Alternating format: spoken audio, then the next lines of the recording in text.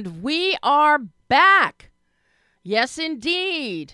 Welcome back to Behind the Lens. I'm Debbie Elias, film critic, creator, and host of Behind the Lens, where we go behind the lens, below the line with the movers, the shakers, the film and TV makers, those producers, directors, writers, actors, cinematographers, production designers, sound mixers, sound editors, costume designers, choreographers, composers, film editors, you name it, we talk to all of them. And boy, oh boy, you know, we weren't here last week for 4th of July. We're making up for that today. I'm going to jump right in here in a second because our first callers are on the line.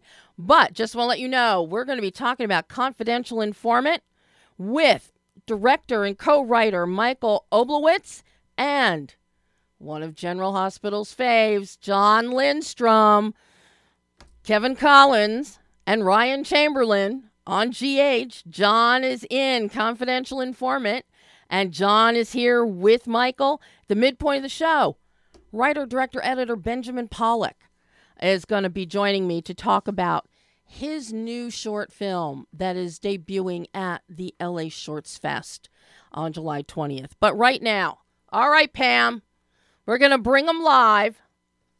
Pam's all discombobulated. We have talent call in early, and it's just amazing. John, are you there? I am here. Hi, John. Hi, Michael. You there too? I'm here. Thank you very much so. I can't tell you guys. I am so excited to have you guys on the show to talk about Confidential Informant. And John, thank you for making this happen. Oh, it's my pleasure. You know, anytime that I get to talk about Michael Oblowitz is a good day. and anytime I get to talk with John, you know, we were neighbors for the longest time in Venice. Oh my gosh. Yeah, that's how we met. Wow. Shooting pellet guns at the drug dealers on the street. Oh my God. Yeah, I know how that is. I'm just over in Culver City. I know it well. But this is so exciting to have both of you here. John, you already know, I really love Confidential Informant. I've seen... Yeah, I was so thrilled to get that piece of information from you. I have seen various things being written out there, and I rarely look at what other people write because, quite honestly, I don't care. And most of them don't know what they're talking about anyway. And I think that's the case here with what I'm seeing. Some people writing about Confidential Informant, I don't think they understand film noir. I don't think they understand what a thriller is. And they certainly don't understand filmmaking, the components of filmmaking, such as editing and cinematography. And then performance is a whole other thing. Because for my money, Michael has done an amazing job with this film. It is. Well, thank you very Michael, much. It is steeped in noir. I love the color palette, that sickly kind of green, the underfunded precinct office, which is, and you perfectly cast Mel Gibson there. But I've got to say, it's just, on every level, I am beyond impressed with this film.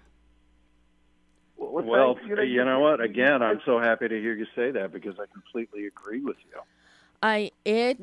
The story itself is something we haven't seen. We're so used to police procedurals or cop films, but this really takes a look. It's a character study. This is absolutely a character study focusing on Dominic Purcell's character of Tom Moran and Nick Stahl's character of his partner Mike Thornton and their relationship. And above that, we get into the brotherhood with Mel Gibson as their captain, Captain Hickey. And then we've got our villainous, and I have to say it, Infernal Affairs. When you got Internal Affairs and Mel Gibson, you got to give a shout out to Lethal Weapon 3 and his jokes about Infernal Affairs, because that's exactly what, Officer Lerner is in wanting to find some dirt on Tom Moran and Mike Thornton. So you have all of these little pieces, and we look at the psyche, and there's commentary here about the police departments themselves and underpaid cops, something that we always hear about. And I know many cops over the decades, a lot of them out of Pacific Division, which you guys should know. And many have always had second jobs because they just don't make enough money to support families. And I think what's really impressive about what Michael created here is that it's a character study in terms of the character of the cops, the overreaching cop mentality, which you don't see. In fact, a friend of mine watched it, if I may, Michael, real quickly. A friend of mine watched it who used to run a lot of television cop shows. Mm-hmm. And she watched it over the weekend, and she said, the performances of these two guys in particular, and I have to include Kate Bosworth in this as well, is that the mentality of these guys was very, very real to her. She worked with a lot of police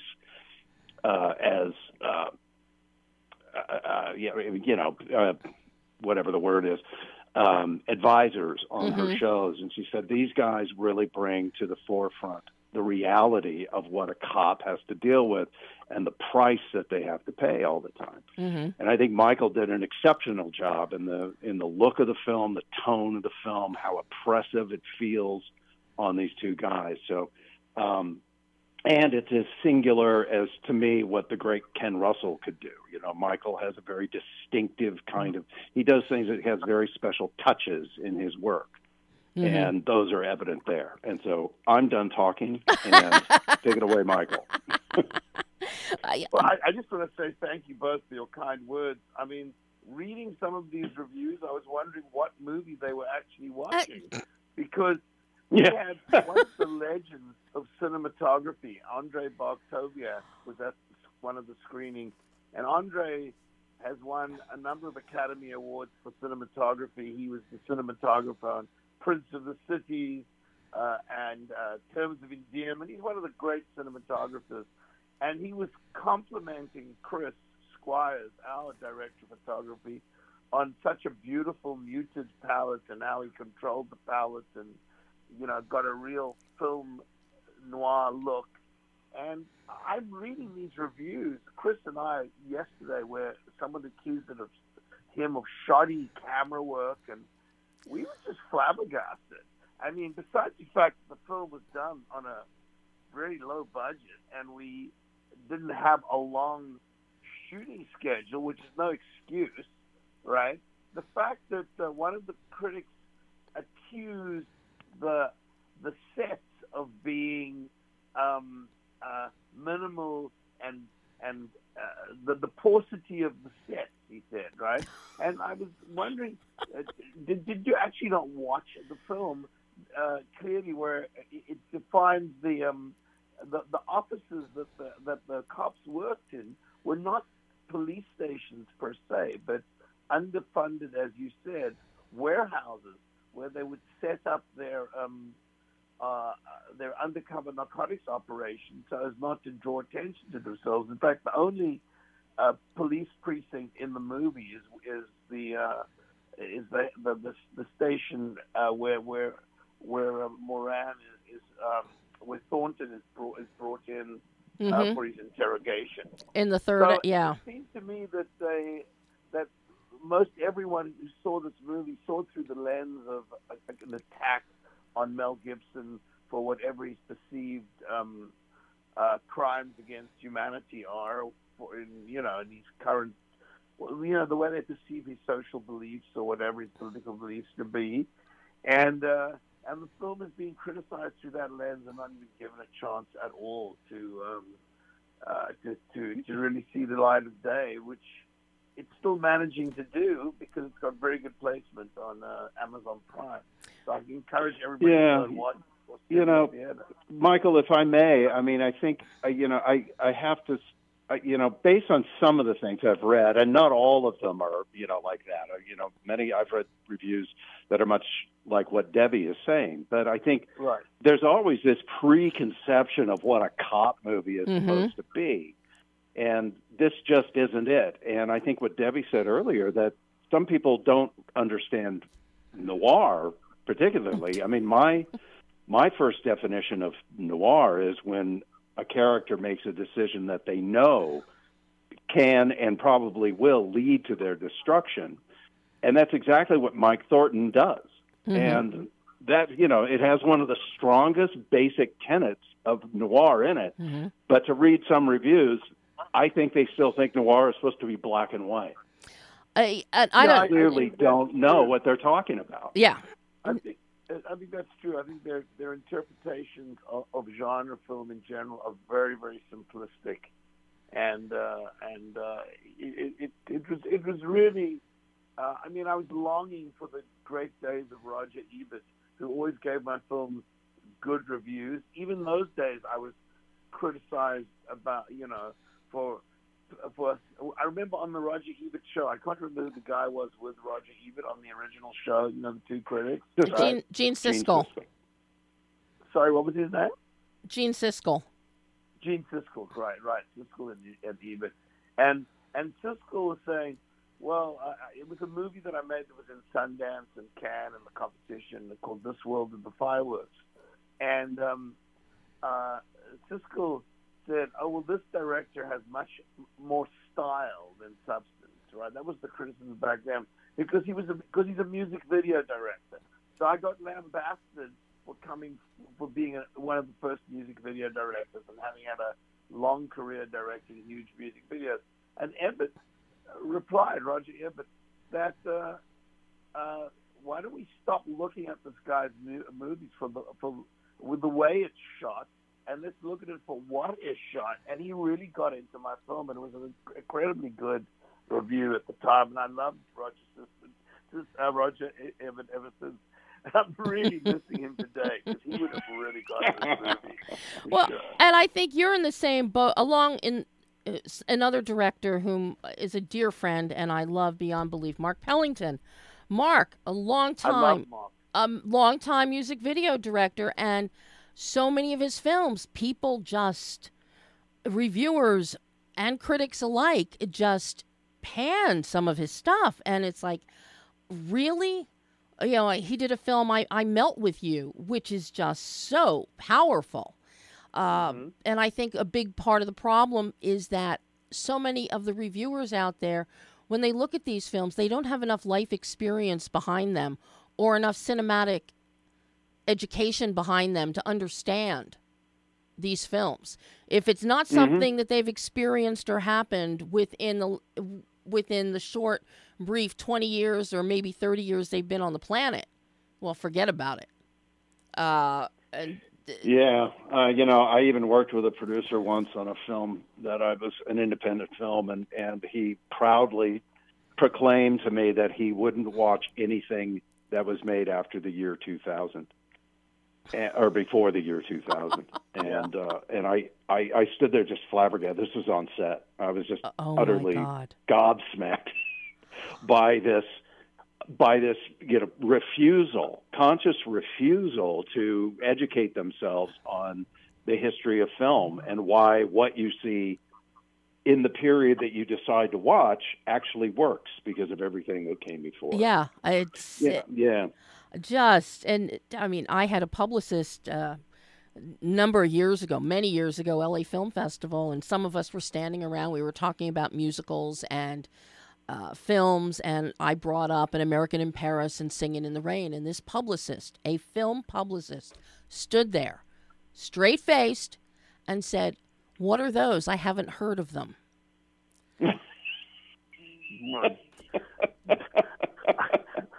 It's moments like that where I decide I got to keep my sense of humor. That's just it. If you don't laugh, you're going to cry. But that's how I felt like reading a lot of these reviews. I mean, they completely missed the allusions to film history and a lot of what I was trying to do in this film. But John's right. There were a couple of good reviews. I mean, the one reviewer compared it to Scorsese. So that made up for it. I'm just wondering how these things aggregate out, John, on on Rotten Tomatoes and all these, because we really live in a strange time. We don't really live in a time when most of the people reviewing films are film reviewers. They just seem to be clickbait accumulators, right? Isn't that what they just Yes, very much so, which explains an awful lot of reviews. They can. Well, I have my review done, but I decided to wait till after today's show to run it. Great. Look forward to it today. No, mine is done, so it will go up later tonight along with the audio from this live show when it'll go out as a podcast. So it'll give people a lot of context. But I have to say, one of the strong suits here, Michael, is your cinematography, is what Chris does in tandem, hand in hand with the production design. Going back to the underfunded police and the warehouse for confidential informants for undercover work, I love the fact that we really have a 70s vibe particularly with Mel Gibson's office. With the fake panel on the walls, the fan, the cigarette. It's a 70s vibe that shows just how underfunded some of these departments are, because here this is technically in the 90s. So everything is still very antiquated. And then you bring in this great greenish yellow color wash anytime we're there. And if we're in the actual room with the undercover officers, with Tom, with Mike, and with their associates, it gets colder, steely, but still with a slight green tinge. But you counter that beautifully whenever we are at Tom Moran's home with Tom and wife Anna and their son. It's bright, it's open, you've got natural light. There's this incredible contrast visually that translates emotionally in a very metaphoric way. And that is stunning to see unfold in this film because it speaks volumes. Now, you really get it. That's exactly what we were trying to do. I mean, period movies in general, the criticism I got was very similar to This World and the Fireworks, which was also a period movie set in the 1950s. In order to depict a period clearly, right, and accurately, there's a lot of residue from the prior decade. The 1990s looks more like the 80s and 70s because, everything is not up to date. So you have to kind of find that kind of environment to successfully depict the period you're showing. It looks older, again, coupled with the underfunded environment that these guys work in. And, what I like to use, because most of these environments are lit by fluorescent lights that don't work properly and have mismatched fluorescent kind of colors, it gives it that weird greeny tinge. That's pretty much how these environments look. Yep. They're very drab and very oppressive. And the color palette to me is the emotional basis of all my films, and I'm very careful in how I execute that. Yeah. So it's really nice to hear you understand the film so clearly. I strongly advocate getting your review out there as quickly as possible, because your view will be aggregated on Rotten Tomatoes. Correct? Yes, it will. Yes, it will. Great. How challenging was the casting on this one, Michael?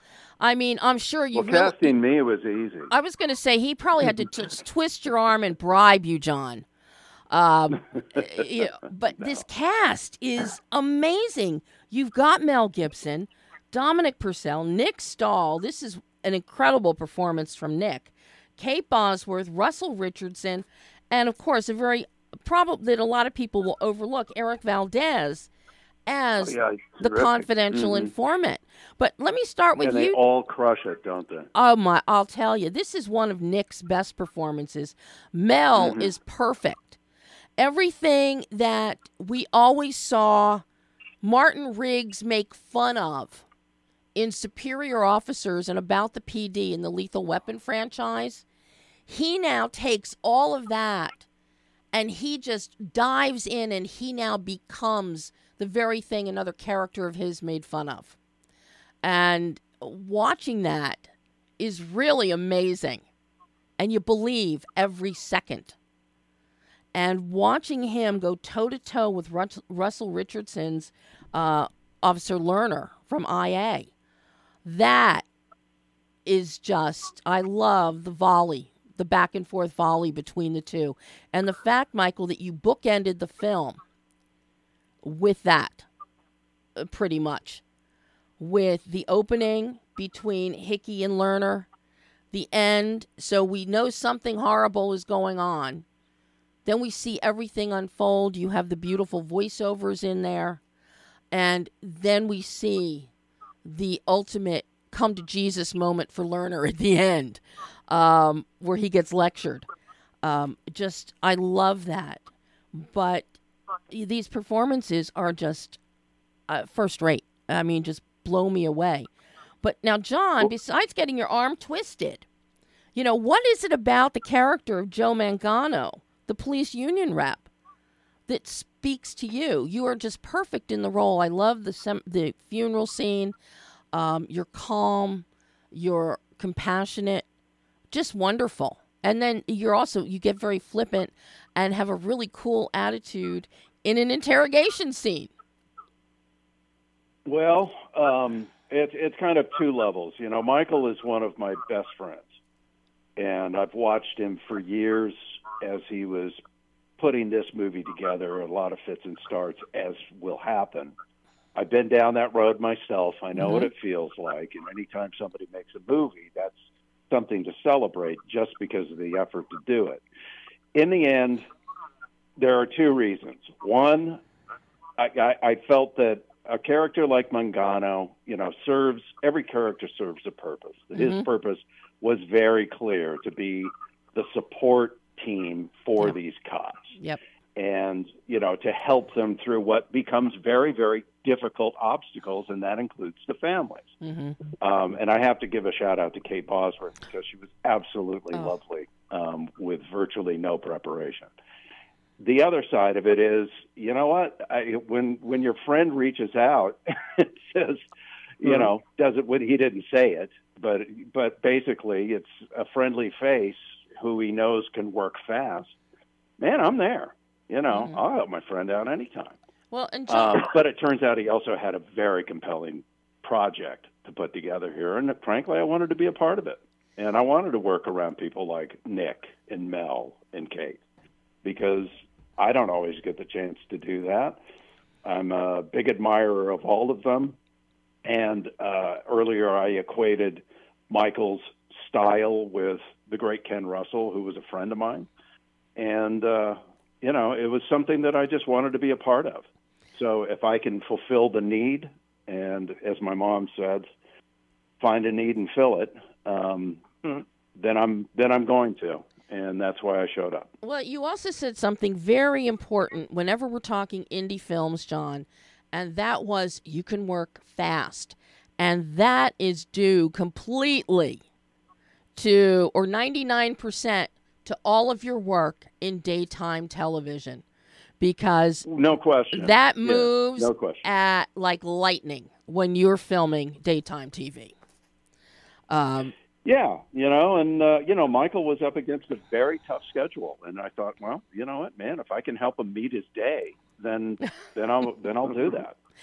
I don't know. Ask him. Why did he want me to play? Yeah, Michael, why in the world would you want John in your film? Well, John's a consummate actor, and I really do believe that a lot of the daytime soap actors are so good and so well trained, and they spend so much time getting to exercise their craft.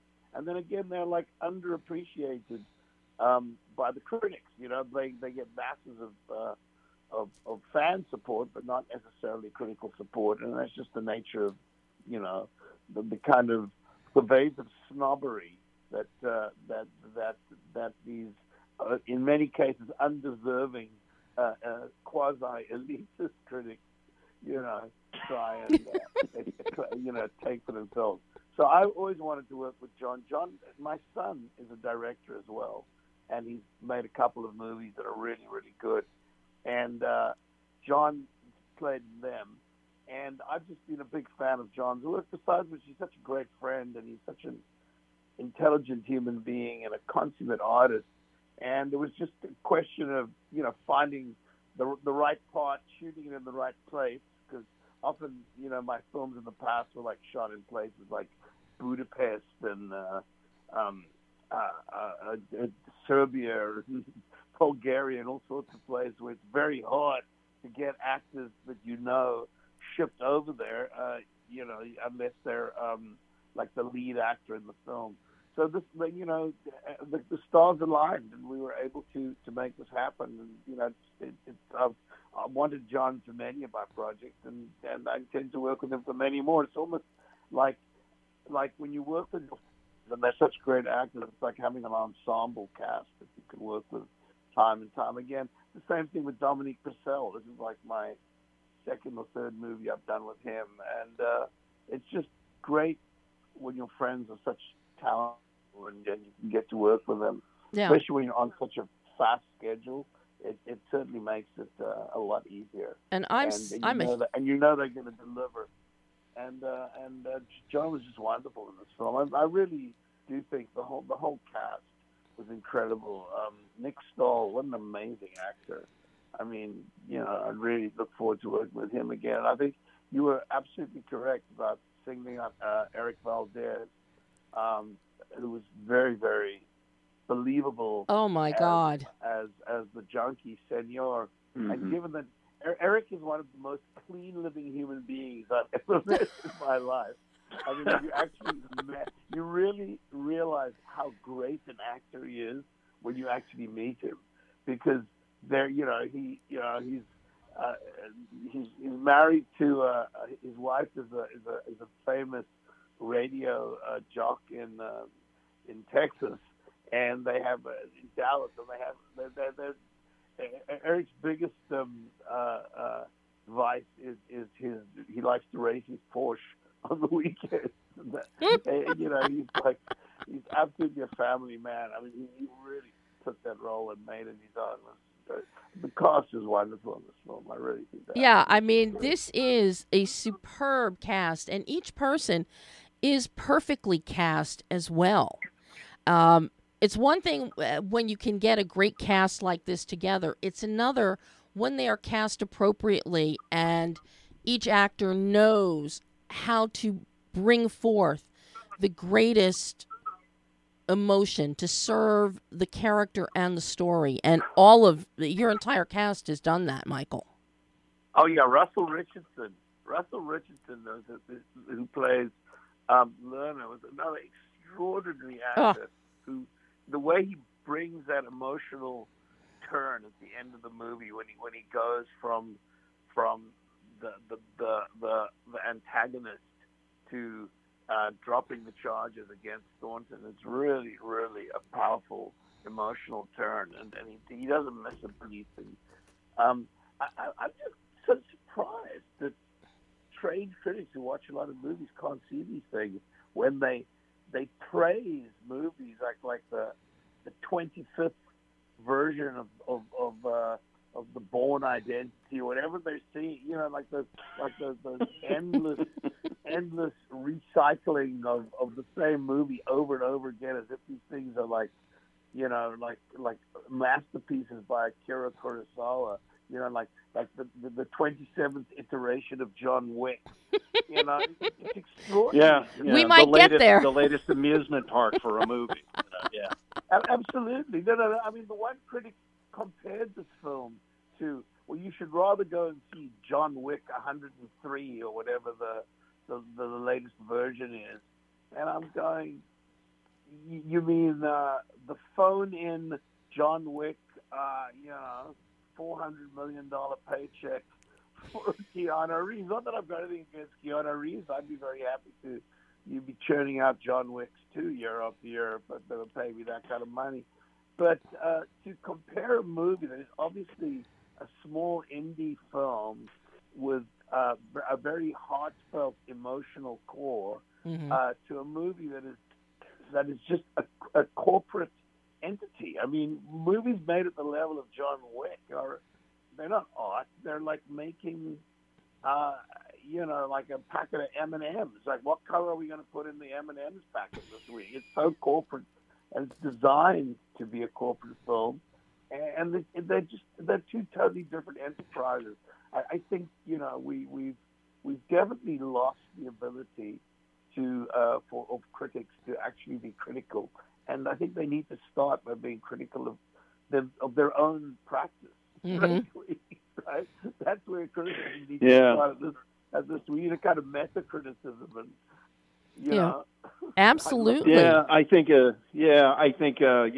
we could all be reminded that critique is the basis of a critic's job, and there I don't see a critique. I would like to speak just a moment, though, Debbie, to your comment about performance. I can tell you that there's everything comes down to environment, especially in an independent film, on a truncated schedule. One, Michael has to create an environment where everybody feels like somebody knows what's going on. Michael steps on a set and he knows exactly what he's going to shoot. And you can feel that. There's a confidence in what's going to be done today. And that gives even somebody with great resourceful powers like a Mel Gibson a real freedom to say, okay, here's what I'm bringing in, and I'm gonna do it. And if I'm encouraged to keep doing it, that's what I'm going to keep doing. Michael's very, very good at that. I'm sorry for another Ken Russell comparison, but Ken never auditioned. By the way, I love Ken Russell. He would go with who he felt was right for the role and would trust them to do the job that he didn't know how to do. Yeah. And so, Michael knows that he's bringing in good actors. Now, in the case of Russell, I think he had 4 days to prep for the lead in the movie. Yeah, he did. And we found him. We rode out on a plane together out to New Mexico, and we got talking in the car. And he was really pretty freaked out that he wasn't going to be ready. So I said, you know what? Don't worry about it. Let's get together after dinner tonight. We'll run all your lines. So people who want to make an independent film, and we did it the next day as well. People who want to jump in and make an independent film will help each other do it. Yes. We want everyone to succeed. And since Russell's become a friend, and I'm glad for it. Nick, I rode in with him on his first day, and he wasn't quite familiar with Michael's work yet. So I said, well, here, watch This World of Fireworks and watch Sea of Darkness, and you'll get a real good idea of who Michael is. And he did. And of course, you saw Nick said to himself, somewhere along the line, he must have said, I can trust this guy. And he created, and I mean, I'm with you. I think it's one of the best performances Nick has ever given. Yeah, I think so. So kudos to Michael for creating the environment that allows everybody to feel like they can be trusted to do their thing. Unfortunately, I'm going to have to let you guys go in just a minute here for my next guest, who is an independent filmmaker with a short that's going to be at LA Shorts Festival next week. But before I go, John, every General Hospital listener out there, and they all eventually find their way to my show because I've had so many of you on the show over the past decade and even longer. I mean, I worked with Finola on Staying Alive, almost 40 years ago, 35 years ago. And Perry was just on the show a couple months ago. Tyler Christopher's been on twice. Ian Buchanan has been on twice. And Wes Ramsey's been on, and it's always talking about these little independent films that you guys all managed to squeeze in your off time from the soap. But I've always got to ask, what can you tell us? Are Kevin and Laura going to have fun in Chechnya? I have no idea. The show is dark for the entire month of July. We don't come back again until August, and I think Jeannie is gone until September. Yeah. So I they don't tell me anything. I'll tell you. Now, is it easier for you now just having to worry about playing one character than vacillating between psychotic Ryan and wonderful Kevin? it's an easier work schedule, but I'll be honest, I really miss playing Ryan. He was so much fun. One of the most delicious villains I have ever watched. I mean, in all honesty. Oh, my gosh. Well, guys, this has been a pure joy to have both of you on the show today for Confidential Informant. I hope you'll both come back again in the future on whatever project. Well, I intend to do many more films with John. I mean, it's wonderful having a friendship that also can be realized creatively in this fashion. It really is fun. And everybody can now see Confidential Informant. I know it's on Comcast, so it's on demand. It's on digital. And all people have to do is find it, watch it, and enjoy it, and ignore all the noise. Yeah, you can. It's also playing in selected theaters around the country. If you can see it on the big screen, I highly recommend it. But yeah, it's much. Yeah, you can definitely see it at Cinema Village in New York City and AMC's around the country in theaters. I think it's still there, and video on demand on Amazon Prime. It's actually the #1 film on Amazon Prime right now, which is kind of cool. Nice. As it should be. As it should be, guys.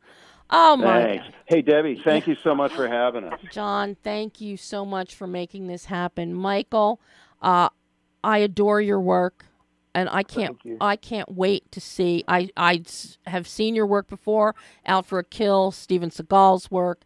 I saw one of your surfing documentaries, too. I can't remember. Heavy Water, yeah. Yeah, that's probably the one. Heavy Water. I said Sea of Darkness. I meant Heavy Waters. Well, these guys, he's done both, so. But I did both, yeah. Oh, guys. Well, I look forward to reading your review, Debbie, and getting it out there so it can counterbalance the Rotten Tomatoes aggregate. The algorithm. We need to fight the algorithm, I guess. It shall be done, Michael. I promised John already. I promise you now. It shall be done. And you know what? I love that you're a fan of Mark Pellington. I really love his movies. He's such a great guy, and like me, comes from a real MTV background. He's a really cool guy. Yeah, very talented. I've known Mark since his music video days. So, gentlemen, cool guy. Thank you so much, and you have a wonderful rest of your week. And hopefully, thanks so much. Thank you. Have a great day. Bye-bye. Okay. Bye-bye. And that was Michael OBLOWITZ and Jon Lindstrom talking Confidential Informant. And now, the very patient, wonderful Benjamin Pollacck is with us. Hello, Benjamin. Hello. Thank you so much for bearing with us and no problem. Running a little behind, with having two guests on the show talking about the same film. Get a little bit backed up sometimes. But boy, oh boy, whatever happened to Johnny Faith? This brought me to tears. This has all the feels. It tugs at the heart. The Alan Chodakowski, your cinematographer. This is beautiful. Oh yes, he is. He's quite a thing. Yes, he is. I mean, it's just the poignancy and the heart. In this film, it's 24 and a half minutes long, and it speaks volumes. Thank you. Thank you. I watched it, I think, 3 times in a row. Oh. Well, I've seen it a few times myself, so yes, I know. Yes. Just so beautiful. Thank you. Tell the audience, tell the listeners, what is the story of whatever happened to Johnny Faith? How would you describe it? Okay. So Johnny Faith is, I guess the fair thing to say is I've always wanted to do a real drama, that was close to my heart. And I'd lost my father before I had found this story. And I have a father-in-law who is very much like the character Johnny Faith. And so I wrote a story really about a man who's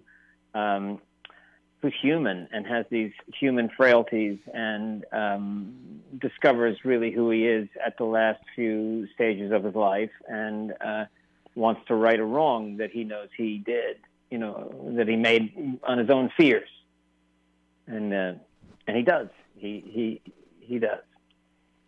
And we're not going to give away what these things are, but right. what I love, the visual grammar and the structure Thank you. of this film, because we have moments where it looks like Johnny is breaking the fourth wall, talking to us, but Right. in fact, he's really reliving moments from his past in his mind. Yes. And you create the visual grammar that you and Alan bring in there with dissolving from present Right. to past, but speaking in the present to the past is so almost ethereal. Right. We worked on that for quite a bit, and the thing is, the script itself was only 14 pages, but it was 8.5 months in the making, and once we started filming, and there was a lot of time in between the past and the present in terms of filming, and so we had to really cement in what we were going to do and what we wanted. We wanted the audience to understand.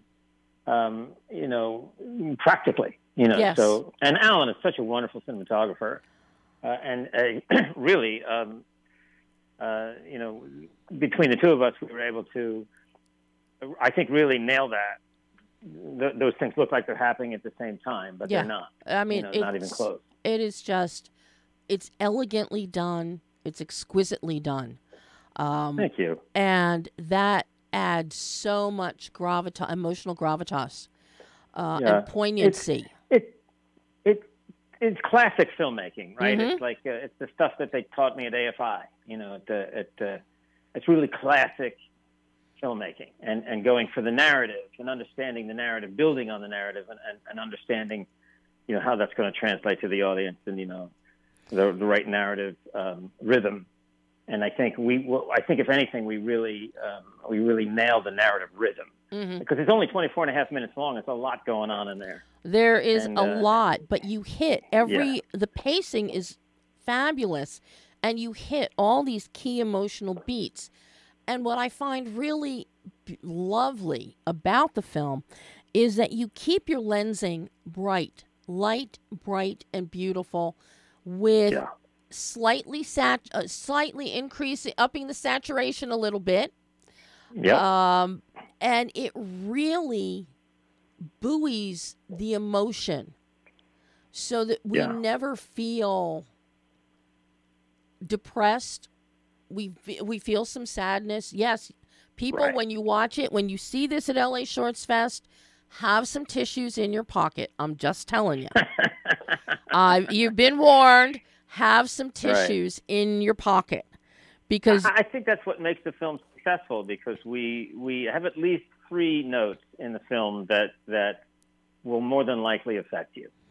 Right? Yeah. And then a film that length, if we can get you to giggle once or sniffle once, we're a success. And I think we do it more than once. Well, you definitely bring in some giggles, most particularly with Wayne Knight as music agent Larry Cohen, Newman himself. Isn't he spectacular? Oh my God. I didn't know. I knew he was cast in here. I did not know what was coming. And the minute he gets on screen and he answers his phone and it's Johnny Faith on the end of the line, and first he's hesitant, but then when he finds out there may be millions of dollars to be had, turns on a dime, and it's just flat out funny. It's funny. He's funny and real. I think because he surprised me. When we started doing the first half of the scene, the depth of character that he really went to. I mean, we talked about it and we visualized it, but when he got on set, it really became very, very real for him, and it was a wonderful experience working with him. And when really he's hurt. He's a man who's hurt. His brother hurt him. And you see it. You really see his pain. Before the funny, and then it's funny, and then it's really great. And then it gets even more hilarious. He escalates the hilarity, actually. He does. Yeah. So that if we break this into 3 acts within the 24 minutes, by the time we get down to the last 5 minutes, he ups the ante even more. Right. One more gun he fires. Yeah. One more, comes out there. Now, Johnny Faith himself, played by Frank Noon. Everybody has seen him. They'll recognize him immediately from all of his commercials, his one-offs in various TV series. Plus, he also is a professional musician. He has played with Def Leppard. And he does his own singing in the film. There is a beautiful, beautiful end title Isn't he song. Something? Oh, my. Isn't he something? His voice is so amazing. Right. I'll tell you a funny story. Here. Jim Belushi wanted to play the lead. He wanted to play Johnny Faith, and we wound up talking for two months or so. And ultimately, at the end of the day, we couldn't come together on the money. We just didn't have enough money for this superstar to play the role. And I had originally, as I think I told you to begin with, written the part based on my father and my father-in-law. It was like an amalgamation of those two men. And Frank Noon is my father-in-law. Oh, my gosh. When things were looking their worst and we didn't look like we were going to make this film, and I actually went to the hospital because I had to have my gallbladder out, and they weren't letting me out, and I didn't know what was happening. I thought maybe I was sicker than I was. It turns out I was fine, but I just made a promise right there in the hospital that, you know what, I'm going to make this film. I'm going to make it with Frank Noon. And that's what he came to pick me up that day, and I said, you're hired. and we just started doing it. And he is so wonderful, and it's such the right choice because he wanted this. He wanted to show the world how awesome he is, and he did. It was quite something. He captured... he commands the screen, but he captures your attention and draws you in immediately. Yeah. When he comes on screen. Immediately. Yeah, he's just loaded with charisma. Loaded. He lights up, which is also why you and Alan had to keep this film from practically light and bright as well as tonally, because he lights up the screen. There is no way you could cast him and make this a dark and dour film. Right. I just don't see that happening. Right. One of the things we discussed too, one of the things about the character was that he was really on a doomed mission, and we certainly didn't want to depress the audience. It's really, sort of from the beginning that things aren't right with him, and he never let his smile down. His spirit never went down, just like my father. When he wasn't doing well, you'd never know it because he always had a smile on his face, and he never complained. And that's Johnny Faith. Johnny Faith gets punched in the eye by in a bar. He's beat up, and he's still smiling.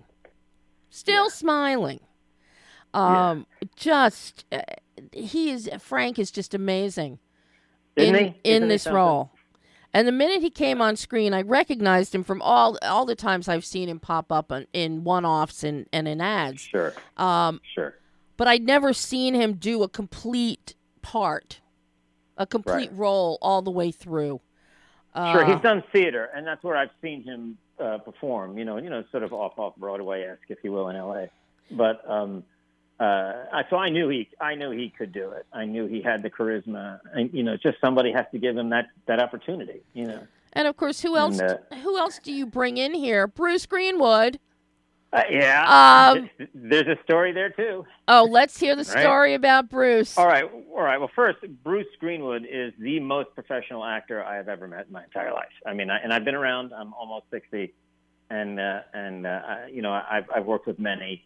And he's just the most professional. And really like a faucet. You turn him on, and he pours out this brilliant acting, and then that's it. It's just amazing. He actually read the script and also wanted to play the lead, Johnny Faith. And as it turned out, he was also this amazing musician and singer and songwriter. And so he sent me his music, and as you hear the music in the piece, it's fabulous. In the bar, that's. I'm sorry? It's fabulous. That's Bruce. It's fabulous. Yeah, right. So anyway, he got cast on The Resident, and before we could sort of work out anything else, he had to go. So that was that. So that's why he didn't play the lead. But then I called him later when I was going, and I'm like, I know you really like this production, you like the piece. Would you consider playing the Doctor? And he said, yeah, of course, right away. And we worked out a schedule. And he came in and played the Doctor. And then when I edited it, because I also edited the film, I used temporarily some of his music in the bar. And then it became so ingrained in what I had done that I begged him to use the music, and he let me use the music. So he's a super talented guy. Well, I mean, talk about music. I mean, Frank is writing and performing. Bruce has written songs and performed them. Then who do you get in here as maybe musical icing on the cake? You got Rusty Anderson playing himself. The Rusty. He is the most awesome guy. He is, Paul McCartney's guitarist. Yes. And he is super friendly, super nice guy. We met at a party. He's actually not. He doesn't live too far away from me here in Malibu. And we became friends, and I asked him one day if he'd be interested in being in my film, and he was like, "You bet." So, and then he wrote music, which was even more insane. Benjamin, how did you hit this great musical trifecta here? I come from a musical background. I think I'm just drawn to it. And my mother and father were both professional opera singers, and I've done work with INXS and the guys from Smash Mouth and, all that when I was directing music videos. So, it's sort of my thing. Oh, my. Because when I saw Rusty Anderson pop up, I'm like, oh, my God. Right. Isn't he awesome? And he, he's an actor, too, suddenly. I mean, wow. Who knew? Musician. Amazing. Because before I knew him as being as part of Paul McCartney's band, I knew him as a session guitarist. Right. So, I'm one of those strange people that, I grew up in the days of the Wrecking Crew. So, very cool. You pay attention to your session people. Sure. And he's the most amazing guy. What can I say? And super talented. Wow. Yeah. Now, as you came up with this and you got this written and you are directing, you're writing, and you're editing, did you storyboard? Did you storyboard this out? Did you shot list it out? Yes. Alan and I are both classically trained, so certainly in the more difficult, complex scenes, we started drawing stick figures and wound up doing like every shot. And of course, when you get out in the field, we're loose, and we use that as our frame, and then make sure that we're getting what we're getting. And then obviously, the reality of the scene, whatever that is, will dictate if we make any changes. But it was really very well thought out before we did it. Now, because you were also editing as you were shooting, were you kind of doing an edit in your head, or? Oh, most definitely, yes. It's a massive advantage, I believe, if the director is the editor. I started as an editor. I went to the American Film Institute and got a master's degree in narrative film editing. And I was actually the last year to edit on film, which was fun. But anyway, but editing is where your structure is. It's where all the narrative comes together. It's where the rhythm happens, and Alan gives me those wonderful tools to be able to use for my rhythm. It's just so wonderful. But yes, knowing how I was going to put it together, knowing the edit in my head first was a huge advantage because, we're not a big budget film, so we want to economize. But on the other hand, we didn't want to shoot, more than a page and a half a day. We wanted to give that a kind of attention to every scene. Mm-hmm.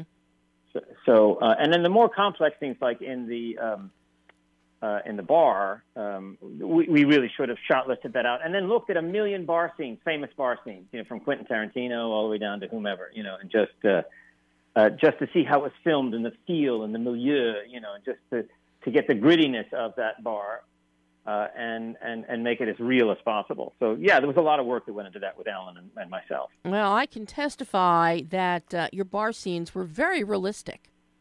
Thank you. Based on personal experience. I can Right. say they were very, very authentic. Now, you mentioned something really important with the edit, and that's the rhythm. But we've also got the rhythm of the music itself in this film. How important, how did that inform your editing process? Because I'm one of those guys who finds the music first before I do the editing.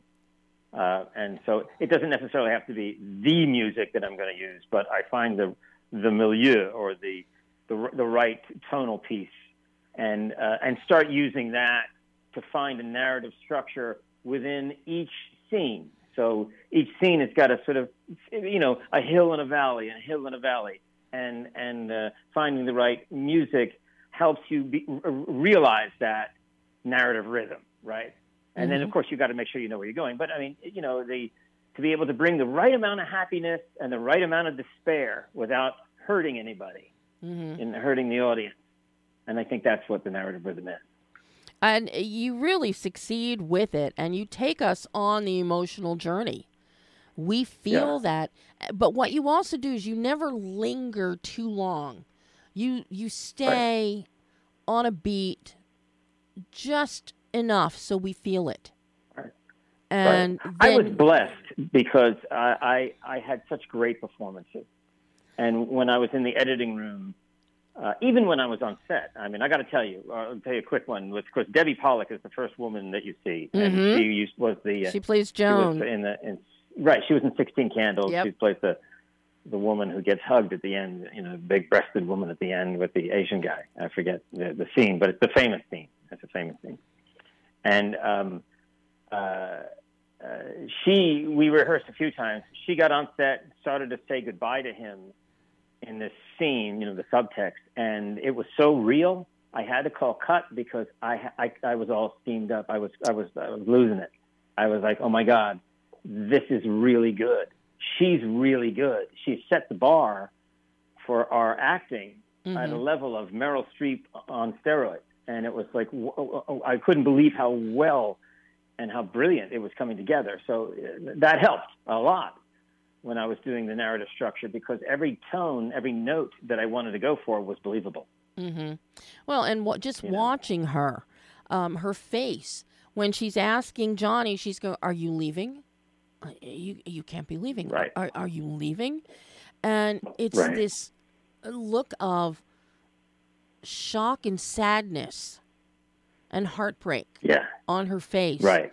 And I love that Alan holds the camera on her face a couple times in those opening scenes. But then we also get the joy.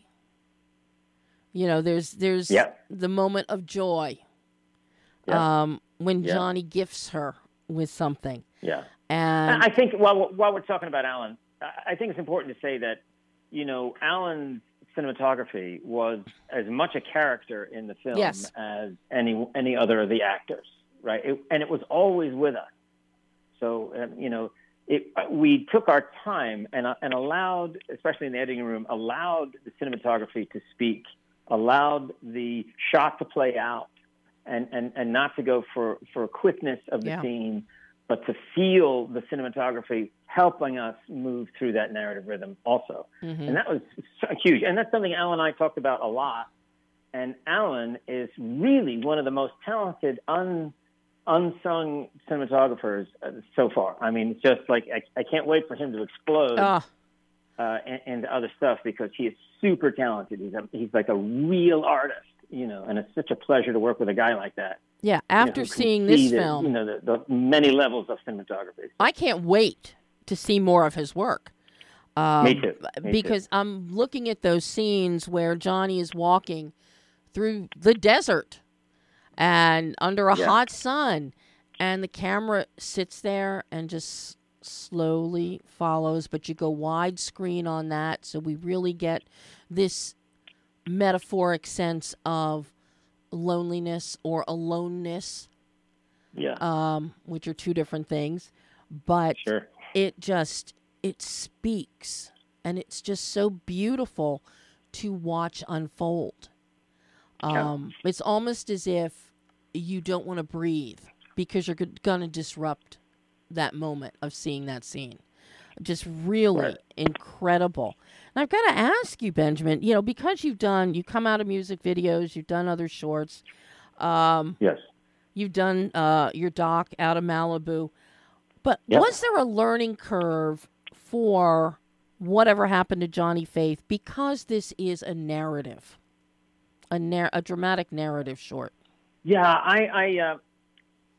I'm a writer, and so I'm used to narrative. But this was definitely the hardest thing to do for me, because in a drama, all you have is the narrative. If in a comedy you got jokes, in a horror film you have the frights and the scares, and that could save your film. But in a drama, all you have is your guts and every little piece that went into it. And if the moment you don't believe a character, or you're out of the narrative, like, hey, this isn't really possible, you lose, and it's over. So it's really hard to do. And was there a learning curve? Yeah, wow, it was. But it was nose down and total commitment, and never giving up on that vision, and making sure that vision was right. So it was quite a different approach, and it was a lot of fun.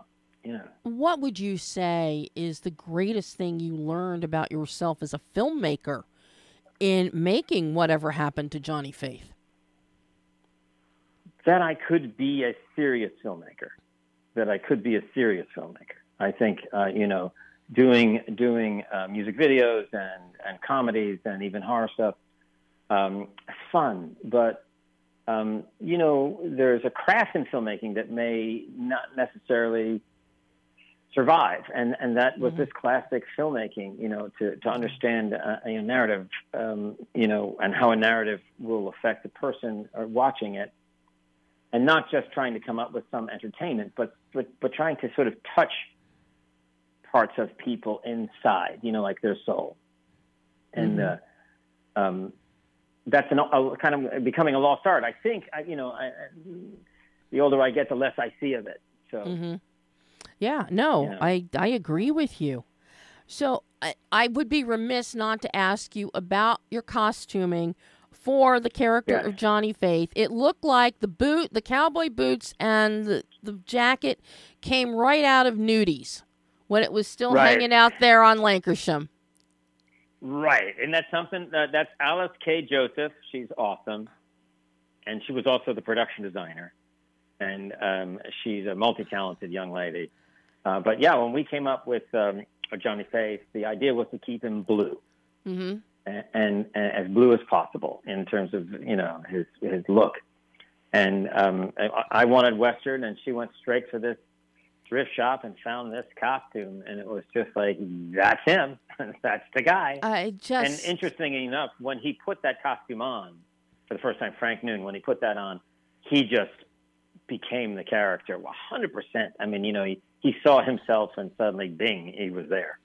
Well, we even see that in the first act of the film, when first we see him with his trailer and he's taking stuff out of it, or his trailer home, but then he goes to his car and he gets out the jacket and he puts it on, and it's like a totally different man.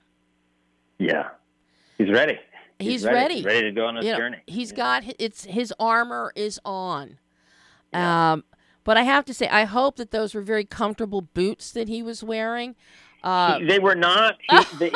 He complained about it a lot, and to this day complains about it. So he's bitter about it. But it was the right thing to do. I saw he was wearing those cowboy boots, and all I kept thinking, and they look almost like snakeskin. But I'm thinking, oh God, I hope they're Tacovas, because Tacovas are very comfortable. Obviously, these than were not Takovas. So no, they were not, and they were not. He was upset, but we made it. Oh God! Now, yes. The film is screening next week on the 20th, on Thursday, at LA Shorts Fest. How exciting is that for you? I'm passing out. I'm that kind of excited. The thing about this film was that it was a real passion project, and I never even thought about what would happen when it was done. So festivals and screenings, I never even considered because my mind wasn't there, So, and that we got any plaudits at all, it's just, a surprise to me. So I'm thrilled. I'm thrilled to death to be able to see it on a big screen. I'm thrilled to be able to share it with people that way. And I'm also thrilled that we're being recognized, which is very nice, So now I'm beside myself. Is this the festival premiere? This is the premiere, yes. The premiere of the film. Yes. So it has not played anywhere else before. Nowhere else. This is the world premiere. World premiere, yeah. Wow. And now, I have to say this to you, but as soon as the reason I watched it 3 times in a row, I love it so much. I would love to see a feature about this character. I kid you not. I would love to see a feature about Johnny Faith and even dive more into the relationship between Agent Larry Cohen and Johnny Faith. Right. And by the way, just a trivia moment. Yes. The young fellow who plays Johnny Faith's son at the end, Jackson Rowden, is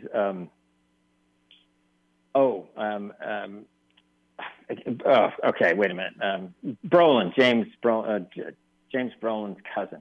Oh my goodness. Yes, Josh Brolin's cousin. That's what he is. Josh Brolin's cousin. There it is. Hey, yes. All these acting families, you got to keep it going. Right. I actually cast him at Josh Brolin's house because my son and his daughter are in the same class.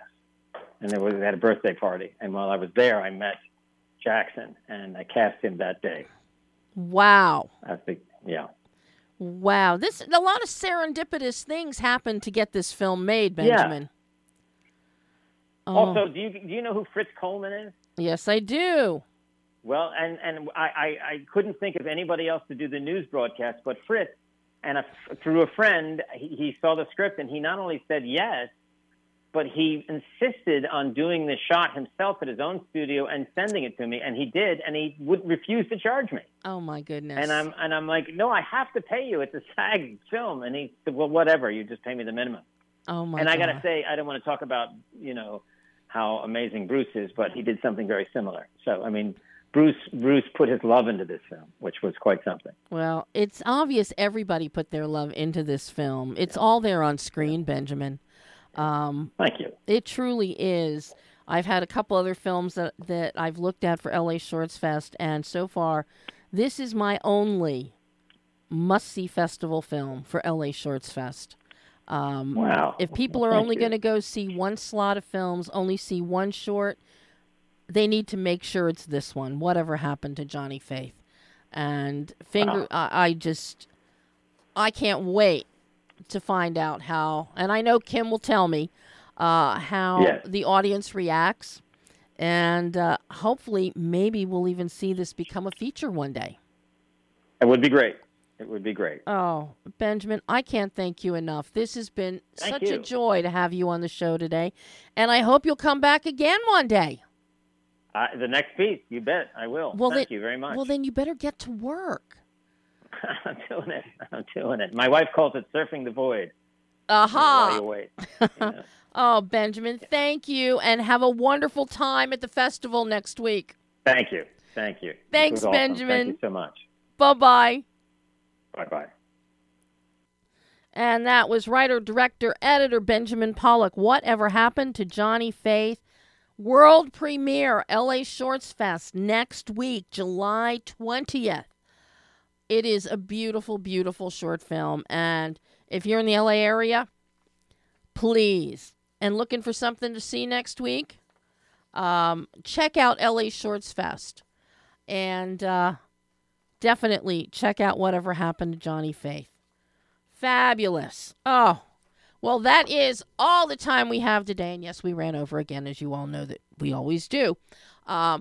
Huge thanks to Jon Lindstrom for coming on the show, for bringing Michael Oblowitz with him to talk about their film Confidential Informant, which select theaters, on demand, Amazon Prime, digital. It really is a very, very good film. See it. And of course, Whatever Happened to Johnny Faith next week at LA Shorts Fest. And we'll be back. We won't be here next week because I'm going to be celebrating my 65th birthday. So we'll be back on July the 24th. I'm not sure who's with us. I have 4 possibilities that I'm tentatively holding slots for. But in the interim, more exclusive interviews are up on BehindTheLensOnline.net. We'll have some more reviews out. One of them is going to be Confidential Informant later on tonight. So, until July 24th, I'm Debbie Elias. This is Behind the Lens.